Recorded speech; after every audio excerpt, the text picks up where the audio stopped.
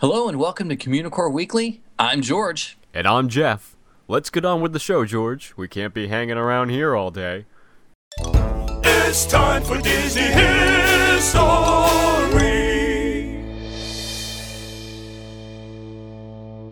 The Country Bear Jamboree has a long and storied Disney theme park history.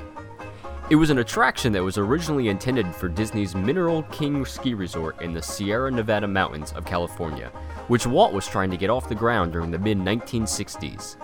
Walt wanted to keep guests on the resort grounds entertained, so he came up with the idea of having a show featuring a musical group made up of bears. He assigned Mark Davis and Al Bertino to work on the concept and expand on it a little bit more. The show was to take place in the resort's Bear Band restaurant and went through many concepts, such as a marching band full of bears, Dixieland bears, and even a mariachi band full of bears. Eventually, it was decided that the bears should have a country vibe to them. Unfortunately, the Mineral King Resort never came to pass, but it was decided that the Bear Show would be developed for Walt Disney World's Magic Kingdom grand opening instead. Ex Atencio, famous for many of the Disney songs you hear in attractions today, and musical director George Bruns came up with the songs for the bears to sing.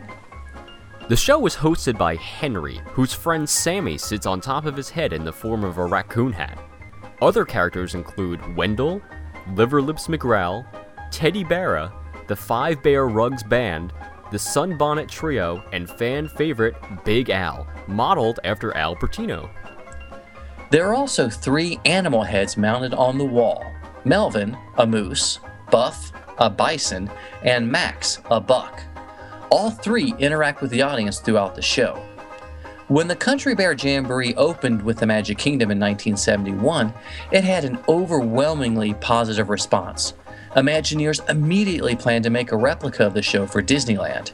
This inspired them to create a brand new land as well, appropriately titled Bear Country. Because it was so popular in Florida, the Disneyland version opened on March 4th, 1972, with 2 identical theaters, so the hourly capacity would double for the show. Audiences flocked to see it, and both theaters, each playing the same version of the show, were packed every 20 minutes.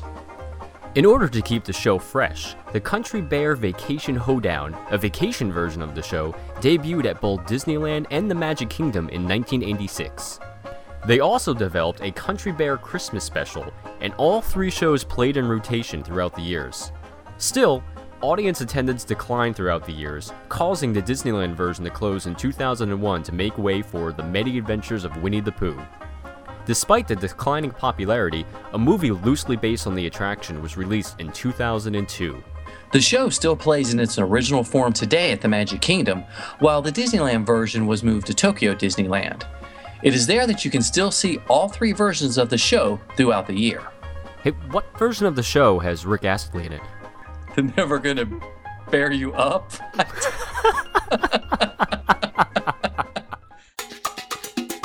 He's a nerd, he's a geek, but we all like to hear him speak.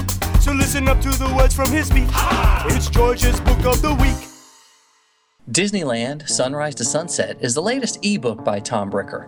You might recognize him from his amazing photographs and trip reports that he posts over at the Disney Tourist blog. Tom was able to spend 24 hours at Disneyland during the One More Disney Day celebration on Leap Day 2012. Tom has put together a PDF-based ebook with 75 pages and over 200 photographs. As can be expected, the photographs are stunning. Now, if we could see most of Tom's photos online, why should we buy the book? Well, the idea behind the book was to chronicle Tom's experience of spending 24 hours at Disneyland. At least 150 or so, he told me, of the photographs are new and have not been seen before. And it's more than just photos. Tom has added captions and some hidden details, as we call them, the 5-legged goats. The person that is going to want to buy this book will be a fan of Tom's work, a Disneyland fan, or anyone who wants to own some gorgeous artwork. Each page offers one or more fantastic non-fuzzy photos. Hey, nice crossover. I gotta promote the show, even on the show. I know Tom struggled with wanting to group the photos by area, but ultimately he grouped them by how awesome they look together. This is a great first effort, and I can't wait to see the other books that Tom has up his camera bag.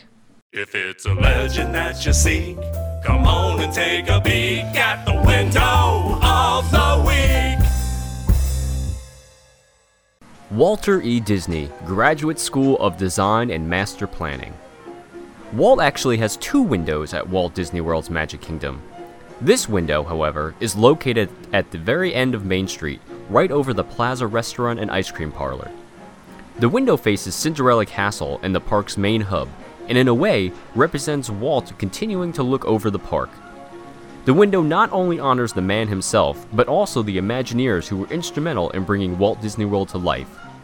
Richard Irvine, John Hench, Edward Brummett, Marvin Davis, Fred Hope, Vic Green, Bill Martin, and Chuck Mayall all worked for WED Enterprises and helped design the architectural and show elements that went into the Magic Kingdom. Yes, it is. No, it isn't. It's a debate. Who's gonna win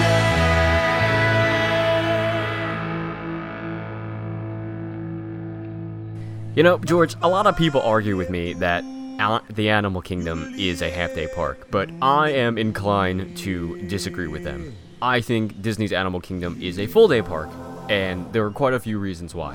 Okay? Oh, what? I'd love to hear the reasons, because I'm sure they're going to be so well thought out. They're going to be very well thought out. Thank you very much. Oh, that's better than mine, then. Oh. Good.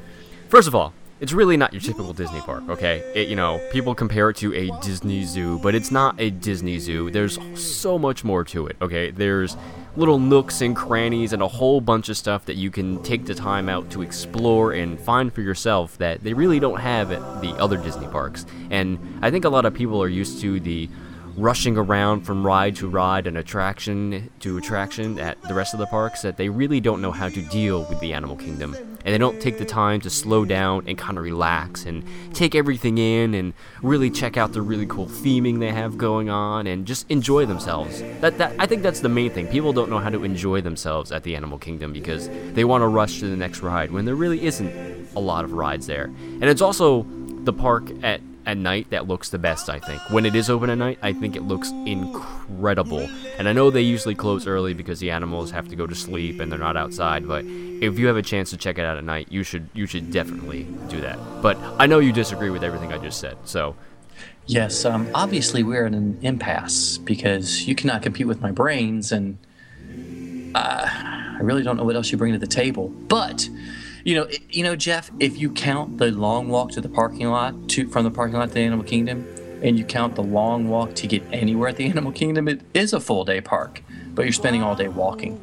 I've never felt it was a full day park because the lack of attractions, as well as the lack of stuff for families to do, surprisingly. I mean, there's a lot of attractions there. There's a lot of things to do, but it's just, the best thing about Animal Kingdom is the theming that they've done, which is fantastic, but theming does not make a theme park. Well, I guess it sort of does with the name. Well, yeah, I mean, the names go together, but... Names go together, but, they've got a handful of attractions and a lot of walking and a lot of heat.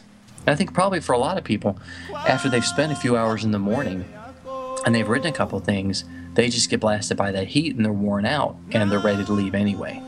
Once you've done the safari... Expedition Everest. Is there anything else there you can do? Oh, there's a whole bunch of other stuff. And you were just mentioning the attractions and the rides they have there. They have awesome animal trails that you can walk, like the Maharaja Jungle Trek. No, that is a gorgeous trek. It's fantastic. It's beautiful. It is beautifully themed, and it's wonderful. And a lot of people overlook it, and they just completely skip it, and they go, I can go to the zoo and see something like that. But it's not the same at a zoo. This is a different experience, and people are missing out.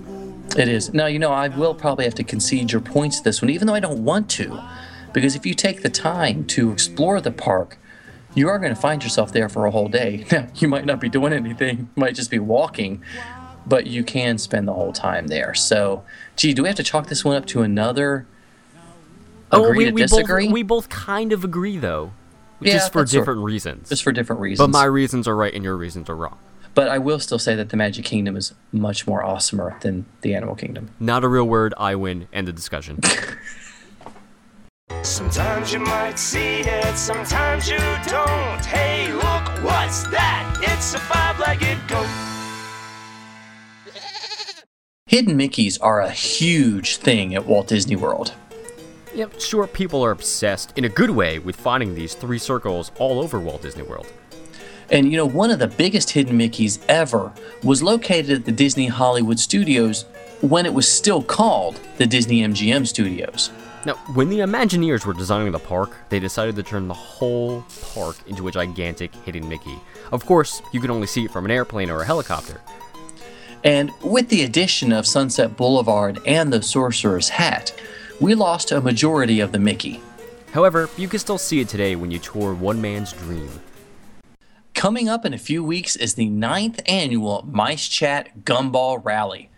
The Gumball Rally is a race to see which team can ride the most attractions at the Disneyland Resort in a single day. Though it may sound easy, it's definitely not just a walk in the park. To top it off, teams must also answer a series of trivia questions to prove that they rode the attractions. The Gumball Rally will take place on Saturday, May 19th, 2012 at Disneyland, and it costs $29.99 per person. Tickets are almost sold out, so get yours today. For more information, go to www.micechat.com/rally. Let's get ready to gumball! Thanks so much for watching. Be sure to leave us a comment and email us at communicoreweekly@gmail.com. Like us on Facebook at facebook.com/communicoreweekly. Make sure you follow us on Twitter at Imaginerding and at Jeff Heimbuck. I'm George. And I'm Jeff. And we're from Mice Chat. Thanks so much for watching. We'll see you next week on Communicore Weekly.